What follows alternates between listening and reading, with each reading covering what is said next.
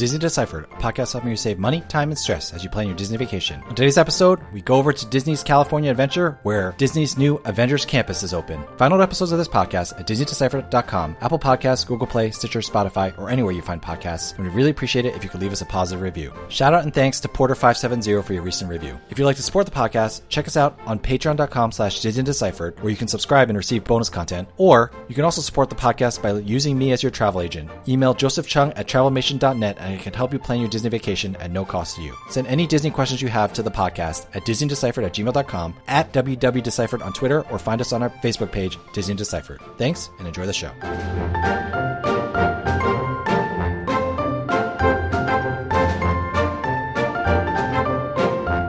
Hi, I'm Joe from As the Joe Flies. And I'm Leslie from Trips with Tykes. And welcome back to Disney Deciphered. So Leslie went to Avengers Campus, which is super exciting, the brand new land at Disney's California Adventure. So we thought that we would talk about it a little bit. Now, full disclosure, Leslie was not there when the general public got there, and we are recording this on Sunday, so it's like the end of the first weekend of the general public being there. We don't quite know exactly what things are like for the general public. These things always take a couple of weeks to work themselves out, so we're just going to talk about what we know about the land in general. Before we get started, I want to give a quick shout out and thank you to Sarah B. and Dina H., who both pledged to our Patreon page, where they subscribed and they get bonus content. If you want to support the podcast, you can check us out there as well at patreon.com/DisneyDeciphered. Now, while we're doing all this legalese, Leslie, why don't you go ahead and give us your disclosure of how exactly you got to see Avengers Campus before we start talking about it? Yes, so I went to one of the media events in the days leading up to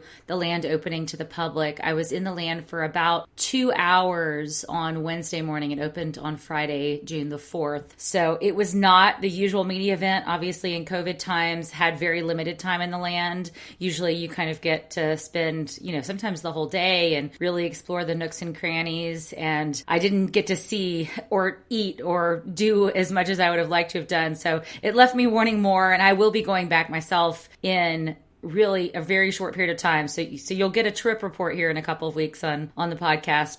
But for now, I just want to sort of talk about the land as an overview and what we've seen the first couple of days of operations and all that good stuff.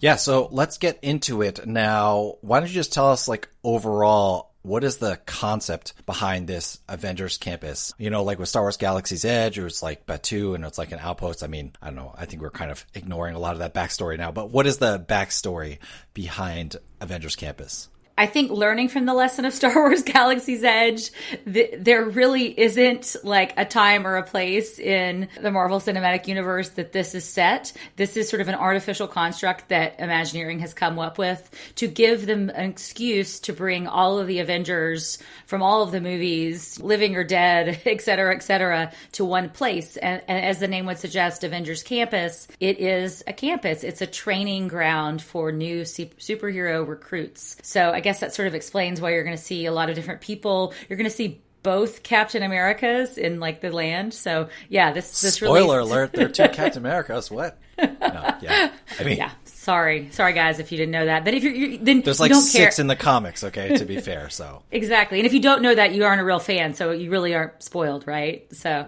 there you go. Exactly. We won't tell you which two. So the land itself, what kind of buildings are there? Does it look like there's that Avengers campus like in upstate New York or whatever with that A logo on the side that Tony Stark builds, or whatever, out in the fields in the countryside? Do any of the buildings look like anything from the movies, or is it just something that was designed for this land? Well, there's lots of A's everywhere. I mean, I am not enough of a super fan to know if there was something that was fully taken from a movie. I mean, I know the campus is supposed to be set on land that Tony Stark inherited that had been abandoned by his father that he repurposed as a campus. So if any super fan has the true backstory, let me know. But I don't think it's from any of the movies is my understanding. Now, that said, there are plenty of Easter eggs all over the land that are from the movies that people are even now still discovering and probably will take a long time to discover. So there are quite a lot of tips of the hat to different backstories and scenes and things like that. And then the last thing I want to talk about before I get into the nitty gritty of the land is my understanding is that it's a very small footprint everything in Disneyland is small in general, and this is in Disney California Adventure, but still, there's not a lot of real estate. So how big does the land feel? I know that Guardians of the Galaxy Mission Breakout, aka the Old Tower of Terror, is technically part of the land, but in general, like the land itself, how big does it feel? Maybe compare it to Star Wars Galaxy's Edge. Does it feel like bigger or smaller? Like what kind of footprint are we talking about here? It's much, much smaller. I mean, it's the former area of A Bug's Land, which, if you remember that, for folks who've been there, I mean, was just a couple of little kiddie rides in a very tight space. And obviously bringing in Guardians of the Galaxy Mission Breakout gives them some more real estate. And they've actually captured a little bit more real estate into the land temporarily that's actually beyond the sort of gate that was built in front of Guardians of the Galaxy, because they needed more seating right now for COVID times and COVID precautions. So they've actually expanded the land all the way down to the Hyperion Theater and created a border there to just give them room in sort of the old queue for the Hyperion Theater to seat people. But that's not technically part of the land. So I'm kind of bracket that for now, but it's quite small. I heard somebody say that it was maybe only a third of the square footage of Galaxy's Edge. So this is a totally different size and scale, and really does create a different guest experience, because, you come into Galaxy's Edge and you see giant Millennium Falcon and just all this open space, and there's nothing like that in Avengers Campus. It's more like these little neighborhoods and nooks and crannies where different superheroes will pop up. So very, very different, even though, of course, two big newer franchises in the Disney universe. Yeah, and so we'll get to the characters, but let's start with what excites us the most. Now, if you forgive me for conflating my cinematic universes, when Avengers Campus becomes a fully operational battle station, it's supposed to have 2 attractions. Am I right on that? But it only has 1 right now? 3 attractions, but it only has 2 right now, 1 new. That's right. So Guardians was the old one that was incorporated, and it has a new attraction, Web Slingers, a Spider-Man adventure. Now, there has been a 3rd attraction previewed. It was announced at D23 in 2019. We don't really know the status of that. The 3rd attraction was supposed to be the Rise of the Resistance of Avengers Campus, the e-ticket attraction. It was going to be guests boarding a Quinjet and flying over Wakanda and engaging sort of an epic battle with the Avengers at their side. And it's been very silent since COVID as to what the status of that is. And we don't know, is it pushed back a year? Is it canceled entirely? Is it paused? We have no idea. Yeah, what little we know was it was supposed to be Wakanda related. Then, of course, Chadwick Boseman passed away. Rest in peace. And everything is kind of up in the air. We do not know. And then, of course, a pandemic happened. But it does feel like eventually, do you think there is going to be a 3rd attraction?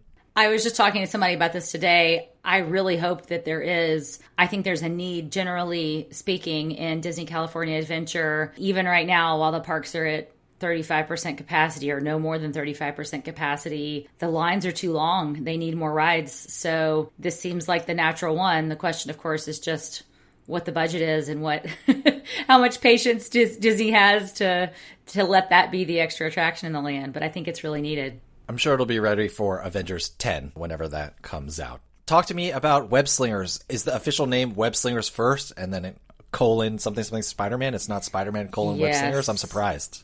I think that has something to do with the Marvel contract. I think they can't lead with Spider-Man because lawyers. Always. I know. Lawyers are ruining everything all the time. But yes, it's Web Slingers : a Spider-Man adventure. And Web Slingers is all capitalized because Web is, of course, the Worldwide Engineering Brigade. And then I forget what Slingers stands for, but it does stand for something, and none of us will ever remember it. Annoying name as usual, but that's the attraction. And the name does at least suggest what you do. You sling webs. You join Spider-Man. You board this vehicle that gives you superpowers that sort of translates your hand gestures into flinging webs. And it's very similar to Toy Story Midway Mania, where it's screen-based, you're shooting webs at things that you're, trying to beat. You're shooting webs actually at spider bots. This is a Peter Parker experiment that got out of control. So as usual, Peter Parker, created the problem and Spider-Man is there to solve it. It's really a lot of fun. I mean, if you like Toy Story Mania, this ride's a ton of fun. It's a little bit short, I would say. And but I love the tech. It's more fun than having to really, use a device. You're actually using your hand. So it adds an element of coolness to it. And you actually get sore because you end up throwing your own, like your upper arms so hard and so repeatedly that you're tired. You get a workout at the end of the ride. You know, what's funny is I was like, man, can they really judge from our emotions where we're aiming and things like that? However, for many years, I've just taken it on faith that Buzz Lightyear's laser pointer thing actually works. So I'm going to give Disney the benefit of the doubt here. Now, I've been seeing that although it's not like an e-ticket attraction, a lot of people are saying that they really think young kids will really enjoy this attraction. Is kind of that what you're seeing as well? I think so. I mean, I'm obviously going to be testing this out with my own kids very shortly, but I had a ton of fun. I mean, my kids love Midway Mania, and in some ways this is a little bit easier because there's no device that they have to figure out how to work and aim and pull back on. I mean, they just can literally fling their arms. So this might be more fun for young kids who can't quite figure out all the rest of it. I think it's a ton of fun. I mean, it's definitely not an e-ticket attraction. And of course, Twitter is skewering it. The people who've never been on it are skewering it. And that's completely unfair. I smiled. I had a grand time. I wanted to ride it again. I got to ride it twice because it was a media preview. And unfortunately, that is not something that will be available to regular guests right now because it's a one and done attraction. They're running a virtual queue for it like they're running for Rise of the Resistance. And once you ride it in a single day, you can't ride it again. So the folks who are going to be riding it multiple times will have to be coming back multiple days. So that's a little bit of a bummer because it is one of those attractions where you want to ride it again, you want to beat your score, you want to play against your friends and family members, and that's going to have to wait, I guess, until we get back to normal theme park operations. Yeah, I wonder if they're going to keep running the virtual queue. My guess is they will for the first year or two while it's kind of like the hot new attraction. But it doesn't seem like the type of attraction that is going to have even the operational difficulties that Rise of the Resistance has had. And so, hopefully that means they're going to be getting more people through the attraction than Rise normally does. Yeah, and I'm sure they want to drop the virtual queue sooner rather than later because one of the things for sale in the stores is these little web tech devices. They're power bands and repulsors, and I can't remember all the names of all of them, but these are little things that you attach to your wrist that give you additional superpowers on the ride. Like one of them changes your regular spider web into a multi-firing spider web, and another one's a cannon that blows things up like Iron Man. And so they can't sell these if people can't ride the attraction more than once in a single day. Because why would you buy this? Like, this is for, I love this ride, I want to ride it again. I'll buy this and see what else, I can unlock in the attraction. So my feeling is that the virtual queue is going to be short-lived if they can allow it to be. As anyone who plays video games know, that is a pay to win, but what are you going to do? Having a multi-shot, that definitely seems like pay to win, but I'm not here to make commentary on that. It actually ended up being cheaper than we thought it was going to be, right? Yeah, I was thinking it was like $40 to $60 or something, but all of the devices are under $30. So that's within the realm of like, okay, you can buy that for your 7-year-old if they're really, really into Spider-Man. And I don't really know what they do at home. Apparently they do something, or, your kid will figure out how to do something with them, with their imagination. They do the same thing that all of your Disney merchandise does at home, which is take up space that you do not need taken up. Let's be honest.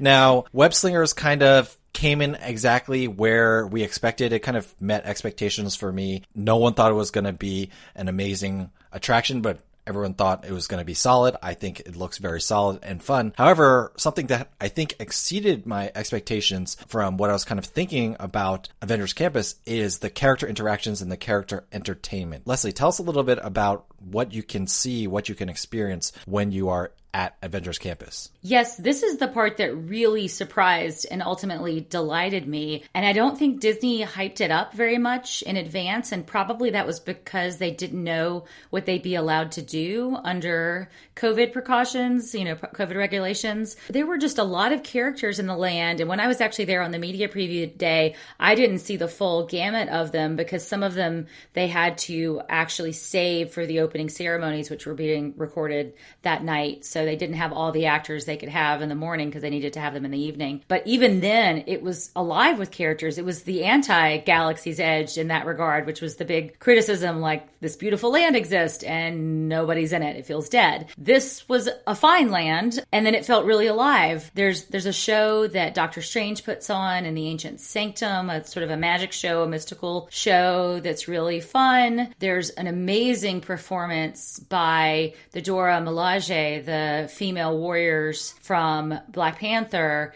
that is just riveting and powerful. That was probably my favorite of the performances.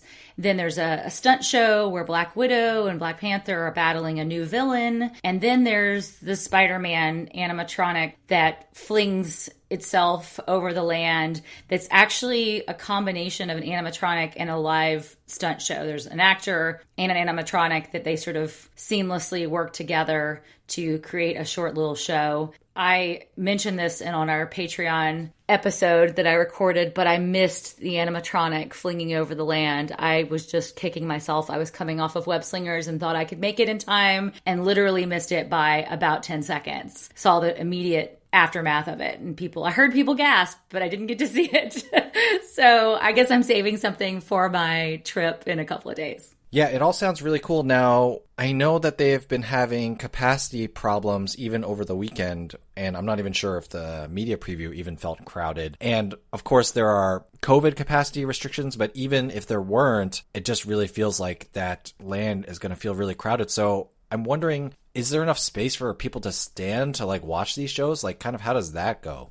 That was the big criticism of opening day. I had two friends who were in the land on opening day, Julie Big Boy of Mommy Written and Dusty Sage of Mice Chat. And their biggest complaint was about how crowded it felt. And of course, right now they're controlling capacity to the land. They are making people, once it hits a certain capacity, they're running a standby line by the front entrance. So even with that, the land felt tight. And a lot of people were complaining that watching these shows, there really wasn't social distancing respected. But even if that wasn't the case, and even if there wasn't social distancing required right now, the land just isn't big enough for the interest that is there. And I'm really curious to see what Disney's going to do longer term, whether they're going to try to reclaim some of that space that they're using right now for seating, beyond the boundaries of the land and expand it down a little bit further down into sort of the unused dead space of the rest of California Adventure. I don't know, but that's going to be a long-term issue if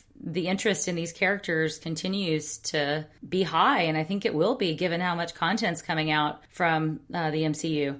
So they've been limiting people going into the land, correct? And I'm sure that they will limit people going to the land even when capacity restrictions are gone. I saw that long line kind of outside the land. But even with that, like, it's still too crowded? Yeah, even with that, it's still too crowded. My understanding is they did reduce the number of people in the land on the second day because it felt very crowded on opening day. And the problem just is, you can get into the land if you have a virtual queue spot for Web Slingers. So that's an automatic in. Then the first day, everybody was mobile ordering their food, but they weren't in the land yet, which created this craziness of people having orders but not being able to pick them up because they couldn't get into the land. And then Disney said, okay, well, you can go in and get your food. And then it made the land too crowded. But then they also were like, well, if you leave, you can't come back in. So people would just stay in the land because they were scared of missing something, or maybe they had their, mobile order pick up an hour or two later and they just stayed in the land because they didn't want to risk not being let back in. So it created this weird, lack of guest flow. And I think it's going to be a problem for a while to come because they aren't going to let it get just cheek to jowl, even when the state removes restrictions on June 15th. It's just not a good look, not a good guest experience. All right. Well, we will know more what that looks like when you are there in a couple weeks. Anything else about the character entertainment or experiences that you think we need to know? I assume there's no character meet and greets right now, of course. No, but there are a lot that kind of come out and get within, a very short 6 feet of you and you can talk to, and they're up on ledges. They're closer, I would say, than a lot of the very distanced character sightings at Disney parks right now. So you do kind of get up close and personal with some of these superheroes, but there are quite a lot of them. I mean, I have a whole list on the blog post on my website, Thor and Loki and Ant-Man and the Wasp, who are first timers, and just a ton more. A new Iron Man costume or suit or whatever you want to call it.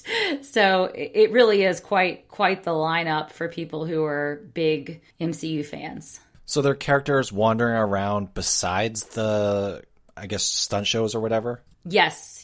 There are characters who will just kind of come out, like Thor will come out on some sort of a vehicle, sort of hanging off the back, and Loki will be up on a ledge talking to people, and plenty of times where they're just kind of, think about in Fantasyland where the characters kind of just roam out a little bit, but they're just kind of keeping them at a little bit more of a distance right now. So let's finish up with, I think, the thing that exceeded expectations the most, but then has also kind of caused a lot of logistical issues. But it seems like the food at Avengers Campus is very popular, which is not something I would have pegged. Yes, Woody's Lunchbox at Toy Story Land is very popular, but still, I was really surprised at all the positive reviews of the food at Avengers Campus that I'm seeing.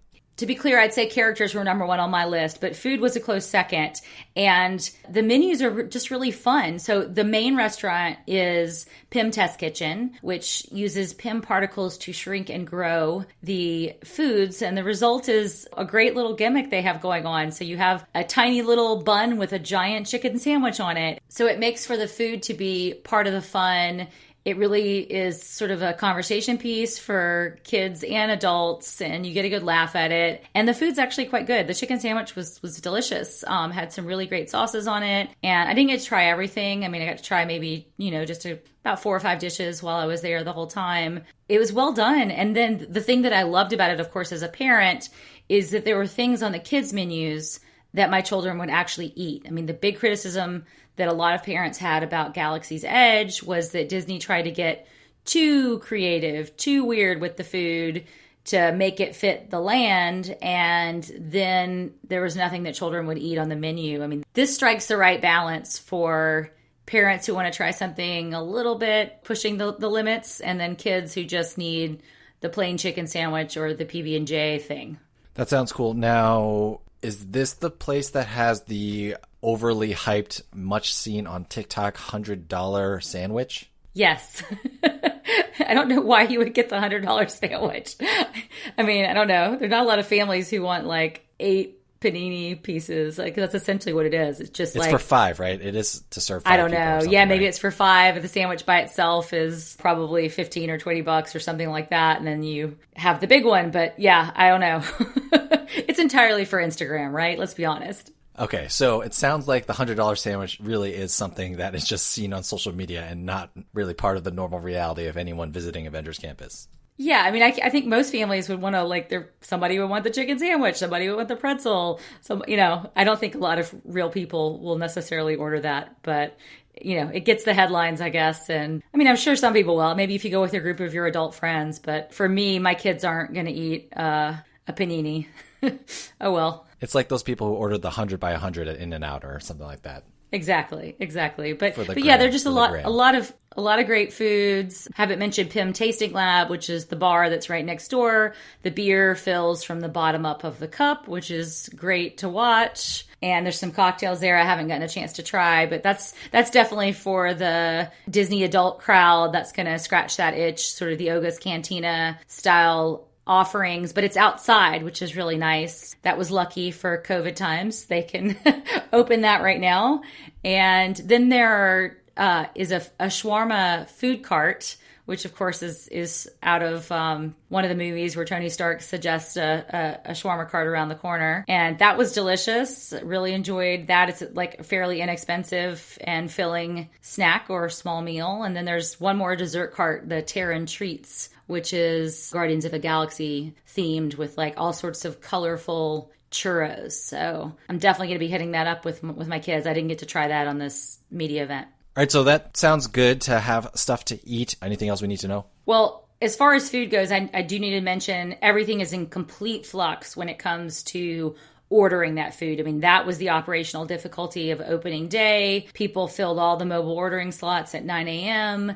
And then, of course, nobody was in the land, like I mentioned, and nobody was there to pick up food. So Disney is changing those operations, and those will probably be different by the time I go there in, a week's time. But as of right now, you mobile order from PIM Test Kitchen, PIM Tasting Lab, and they're kind of metering out the mobile ordering spots throughout the day so that they don't all get snatched up at 8 o'clock in the morning. And they're also encouraging people not to mobile order until they're in the land, although practically speaking, people are not necessarily honoring that. But then the shawarma carts and Terran Treats are walk-up only. So that does allow there to be people to make a split-second decision when they're already in the land and actually be able to obtain food. Because I know the first day, a lot of people in the land were, if you missed your chance to mobile order, then you were in the land, you didn't want to leave because you couldn't get back in, but you also couldn't be fed. So that wasn't ideal either. Yikes. Well, hopefully it will all be ironed out by the time you are there. I think, wasn't like the shawarma cart mobile order like on the first day only before they realized that was not the way to go? Exactly. That's what they did. And then they're like, you know what? We can handle a queue for this one. And I think that was a smart call. Good on them for being able to adapt. And I'm sure they will keep adapting and refining things as this land continues to grow and evolve, just like we've seen with all the different Disney World themed lands that have come up in the last decade or so. So, Leslie, before we get out of here, let's end with our traditional Disney do or don't. What is your Avengers Campus Disney do or don't? All right. I will say you do really need to practice on the virtual queue for web slingers. This, like Rise of the Resistance, is running out within a split second. If you hesitate on the app, you will miss your shot at getting a spot in the virtual queue. And in fact, I know quite a few people I consider Disney experts who did not get a spot in the virtual queue on opening day at 7 a.m. So this is something that you really need to prepare for. I have a ridiculously detailed and probably way too long blog post about how to get a spot in the virtual queue for web slingers. But the best advice I can give, you can get through the whole process on your app if you practice right at 7 a.m. or right at noon when the queues open, and you can see where the buttons are located so you can tap faster and really beat everybody else. Because the problem with these virtual queues is that they favor the experts. They favor those of us who go often, who know how to operate the app and know, where everything is to tap and what to expect. So make yourself one of the experts by practicing in advance of your trip. Good tip. Now, really quickly, it did seem like they were releasing more spots at noon. I know at least Greg from Park Journey, who's also on the Disney Hacks podcast, was able to get it at noon, even though he was not able to get it at 7. Does it seem like Disney's doing that on purpose, or what's your kind of read on that? Yes, that's what they've been doing for Rise of the Resistance as well. There's a 7 a.m. drop and then there's a noon drop. So that is just like at Disney World where there's a 7 a.m. and then a 1 p.m., just slightly different times at Disneyland for web slingers. So it's exactly the same as Rise of the Resistance. And we don't really know yet how many spots are available at one point in time. And I don't know whether people get better at it at noon or whether maybe there's fewer people trying at noon. There are 2 chances, so make sure you know that as well and know when you're eligible. It's very complicated. You can't be in the queue for Rise of the Resistance as well as in the queue for web slingers. So you have to go through an elaborate decision tree for, if you have a park hopper ticket, what you're going for and how. Well, thank you so much for sharing your experience. Looking forward to hearing more about it. If you've been to Avengers Campus yet, please let us know, disneydeciphered@gmail.com, at www.deciphered on Twitter, or on our Facebook page. Thank you so much, everyone, for listening. Other than that, Leslie, thank you so much for taking the time to talk to me, and I'll see you staring up at the sky until you finally see that Spider-Man animatronic. Thanks, Joe.